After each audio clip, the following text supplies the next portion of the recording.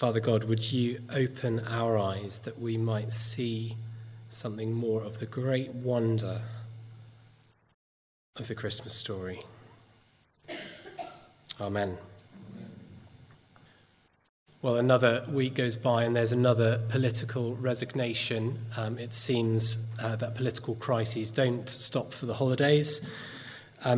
Maybe it's the fact that I've been ill for much of this week, or maybe it's because it was the shortest day of the year this week. But this Advent does seem, to me at least, a little darker than usual. And so all the better then, in some ways, to remind us of the kind of world into which Jesus came as light. He came into a world of darkness, of despots, of disease, of death, a world in desperate need of light, a world much like ours. And so this morning we will, as the traditional prayer from 9 Lessons and Carols put it, we will go in heart and mind to Bethlehem and see this thing which has come to pass. We're going to follow in the footsteps of the wise men this morning and discover afresh the King who brings light into darkness. So there'll be a little bit of flicking around in the Bible, looking at some prophecies that point into this. But if you could have Matthew chapter 2 open, that would be great. And we're going to be following the wise men through it. So, verse 1. After Jesus was born in Bethlehem in Judea, during the time of King Herod, Magi from the east came to Jerusalem. So straight away we've got this unusual word, Magi, probably one that we're all very familiar with now, having heard it in many carol services and the like, often translated as wise men. Who were these folk? Well, most likely we've come across their like before in the story of the Bible. In the book of Daniel, we hear about the wise men who the kings of Babylon looked to for advice, astrologers, magi, as they were known in other literature. They're probably magicians or astronomers, those who look at the sky and foretell things. They're of this particular class of advisors, probably from Babylon. So they're not kings, as tradition has it, but they are men of importance and they're men of wealth. They're the kind of people who might get sent by a king as an emissary. And so they come to Herod, verse 2, and they ask, "Where is the one who has been born, King of the Jews? We saw his star when it rose, and we've come to worship him." Perhaps it shouldn't surprise us that they saw a star, if they are astrologers, and that they come in response to a star. But the star is from God. God is bringing these people to Jerusalem using something that he had forbidden his people to use in the Old Testament, divination, looking at the stars. But he still draws them to Jerusalem. Now, if indeed they are from Babylon, it's probable they've got some sense of the Old Testament prophecies about the Jewish Messiah. They've interacted with Jews. They've interacted with people like Daniel. In fact, in the ancient Near Middle East, the whole area, the knowledge that the Jewish people were awaiting a Messiah was quite common. People knew this. And so when the wise men, the Magi, see this star, they link it to this idea of the coming Messiah. Why? Well, in Numbers chapter 24, verse 17, you don't have to flick there, but it says, "A star will come out of Jacob and a scepter out of Israel." A star representing a light, a scepter representing a king coming out of this nation. It's an early messianic prophecy. And they see this star and they link it, it seems, to this coming king of Israel. And like emissaries travelling to the coronation of a foreign ruler, they set out from their own country to worship this king. What do they know about him at this stage? Well, they have some knowledge of the Old Testament. They have this common knowledge that the Jewish people are expecting a Messiah. But it seems like their view of this king is going to be turned upside down over the course of the story. Now, I don't know about you. I don't know all of you here. But for many of us, we have a fixed idea of the kind of Jesus that we expect to find at Christmas. These wise men probably had an idea of the kind of king they were coming to see. Now, perhaps our problem, or the problem we have in this country, is the opposite problem to the wise men. They may well have been expecting a glorious king. We know that we expect just a cute child, part of a nice story. Are we prepared to have our expectations inverted like the wise men? Are we prepared to see him as more than just a cute child, a nice story for this time of year? Well, what do the wise men do? They come to Jerusalem. The king lives there. That's the obvious place to go. And what do they discover? They see Herod. Herod, who murdered many of his children just to keep his grasp on his throne. And they come saying, where's the one who's been born to be king of the Jews? And Herod is thinking, a rival. He's disturbed. What is Herod going to do? News of a possible person to displace him. Well, he calls together all the chief priests, the teachers of the law, verse 4, and he asks them, where is this Messiah going to be born? Oh, the Messiah is coming from Bethlehem, they say. In Bethlehem in Judea, for this is what the prophet has written. In Bethlehem of Judea, again, we hear these words. We know where Jesus is born, but to Herod, Bethlehem is where King David is from, the glorious king of Israel's history. Now, Herod's not of David's line. He's not from the tribe of Judah. He's an Edomite. He's an imposter king, placed there by the Romans. And now, if he was paranoid before, we can only guess what this news does to him. The king they've come to see, the king they're expecting, the rival king, that was bad enough, but one from the line of David, with the weight of history, the messianic expectation behind him. What does the prophet write? But you, Bethlehem, in the land of Judah, are by no means least among the rulers of Judah. For out of you will come a ruler who will shepherd my people Israel. Here we start to see the inversion of the wise men's expectations. He's a ruler, yes, this promised king. He's a ruler, but he's a shepherd too. He's strong, but his strength is used to protect, not to oppress. He's a king, but he's a king who gets his hands dirty looking after his sheep. And he's not born in the palace. No, he's born in the little town of Bethlehem.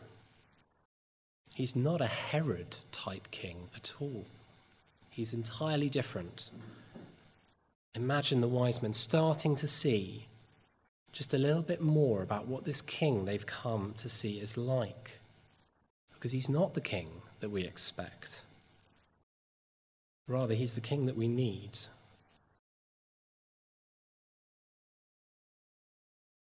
What does Herod do with this news?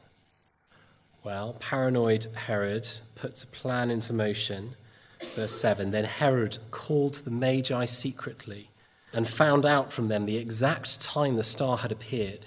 He sent them to Bethlehem and said, go and search carefully for the child.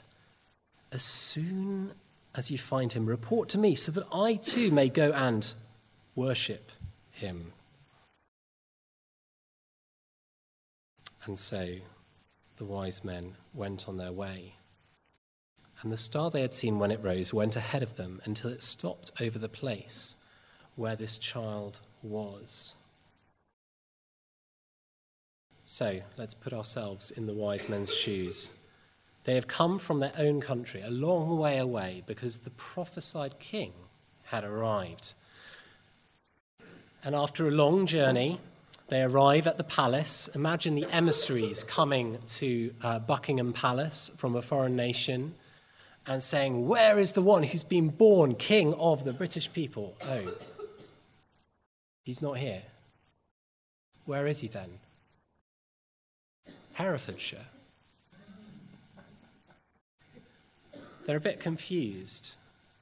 Perhaps they get a hint that the despotic Herod is less than pleased at their arrival. We don't know. But here they are now in Bethlehem, a small town outside of the metropolis. I don't know why I picked on Herefordshire. Sorry if you're from there. It's actually a bit closer to the capital as Bethlehem. But they would have felt very out of place. I mean, I'm imagining here again the motorcade of some foreign emissary arriving in this tiny village in the middle of rural Herefordshire. And they're getting out of the car and the Secret Service are there and they just seem very out of place. Okay, back in the first century, it's probably camels and rich robes and things, but still, they're going to stick out. They're going to feel a little bit awkward. But what does the passage say, verse 10? When they saw the star, they were overjoyed. Rejoicing with great joy. It's just an abundance of joy. No awkwardness. They're here. They see this humble place, the little town of Bethlehem. And already they're rejoicing. Already they've seen this king is clearly not like the kings of the earth. He's living in a small house in a small town with no royal entourage or fine clothes.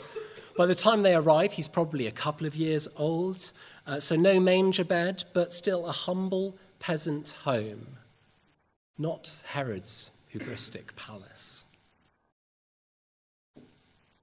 Verse 11, on coming to the house, they saw the child with his mother Mary, and they bowed down and worshipped him. Here is the baby they've come to see, and if they hadn't been sure of the kind of king he was before, this would confirm it. There's his father, hands calloused from his carpentry, his mother, barely into adulthood, not showy, not flashy, but quite the opposite. This is the child of prophecy, born into poverty, not a palace. Now, of course, for many of us, this is a familiar wonder.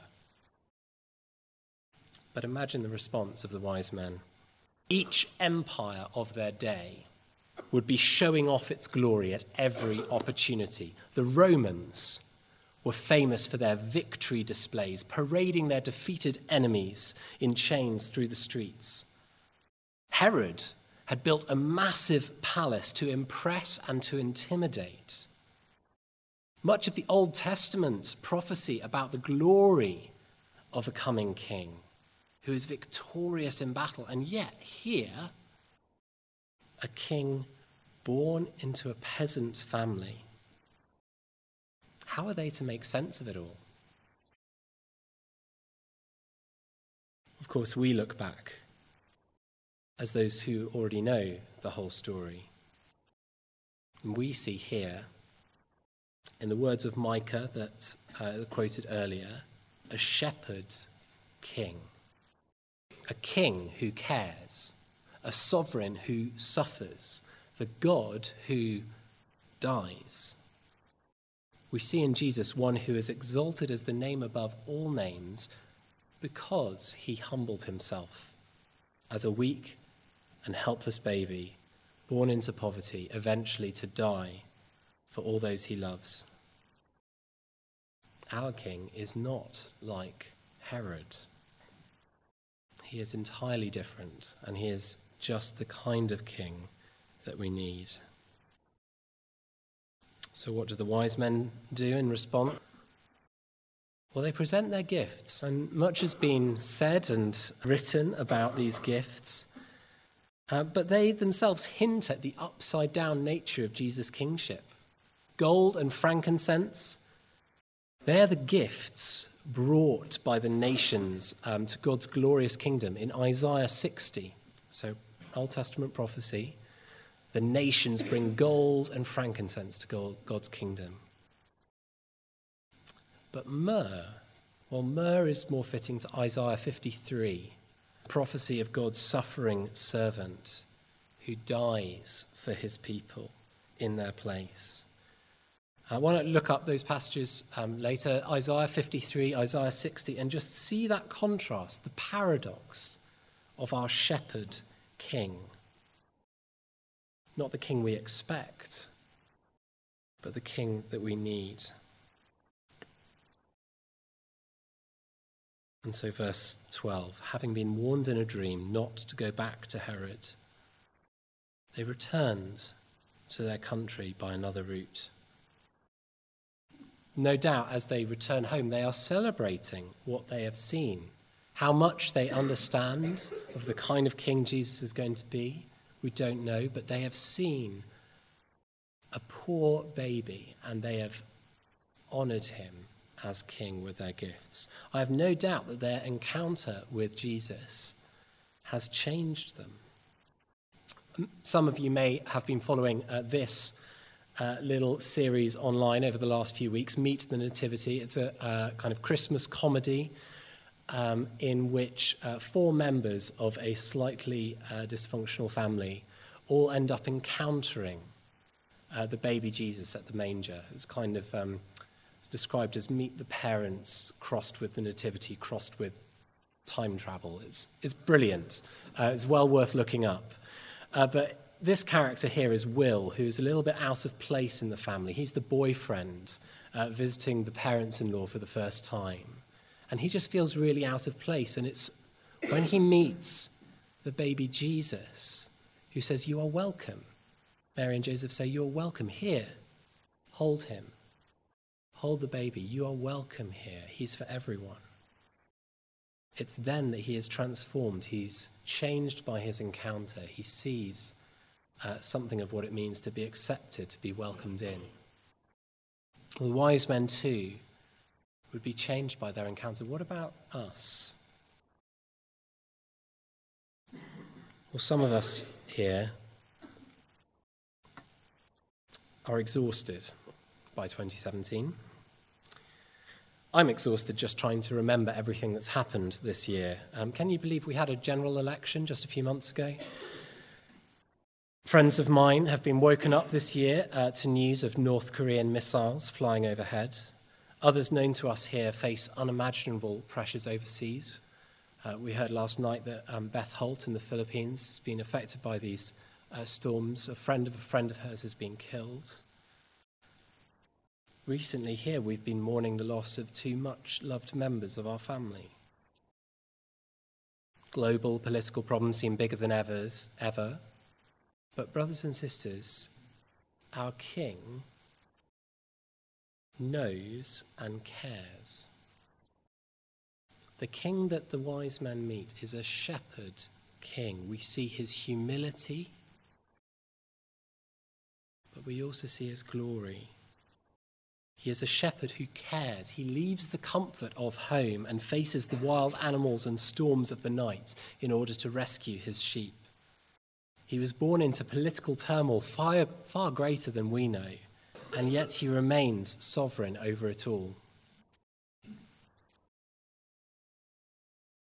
Now, maybe you too are exhausted by 2017, but the message of Christmas isn't comfort. It's a nice story. But in the real world, problems can't be fixed by a baby, can they? We need real-world solutions, the right party in power, a workable peace deal in the Middle East, people in power who don't grab at glory but will serve in the public interest. But isn't all of that just as fanciful as Christmas films proclaiming that all we need is a bit of peace, love, and Christmas spirit? as we sang earlier, 2,000 years of history have put paid to the idea that we can solve the problems ourselves. But here the wise men, they encounter the real Christmas spirit. News of a shepherd king. A king who doesn't remain a baby, but who through his death ultimately brings peace into this world of war, who brings light into this world of darkness, who through humility and weakness and even death conquers every enemy that we face, our pride, our selfishness, our guilt, our shame, everything that sets us and others against each other, everything that alienates us from God. This shepherd king deals with. He lays down his life for his sheep. He's not a king like Herod. He's not the king we expect, but he is the king that we need. The wise men saw a glimpse of his glory as they knelt before an unassuming toddler and worshipped him. How much more can we, who have seen the whole story, do the same? Let me pray. Father, you gave us not the king that we might expect, but the king that we needed, a shepherd who would lay down his life. And so, Father, would we, with the wise men, rejoice as we see him, as we get to know him, as we grow to love him more. Father, would this Christmas be one where familiar wonders are still wonders? Would we rejoice in the old story of our Shepherd King? Amen.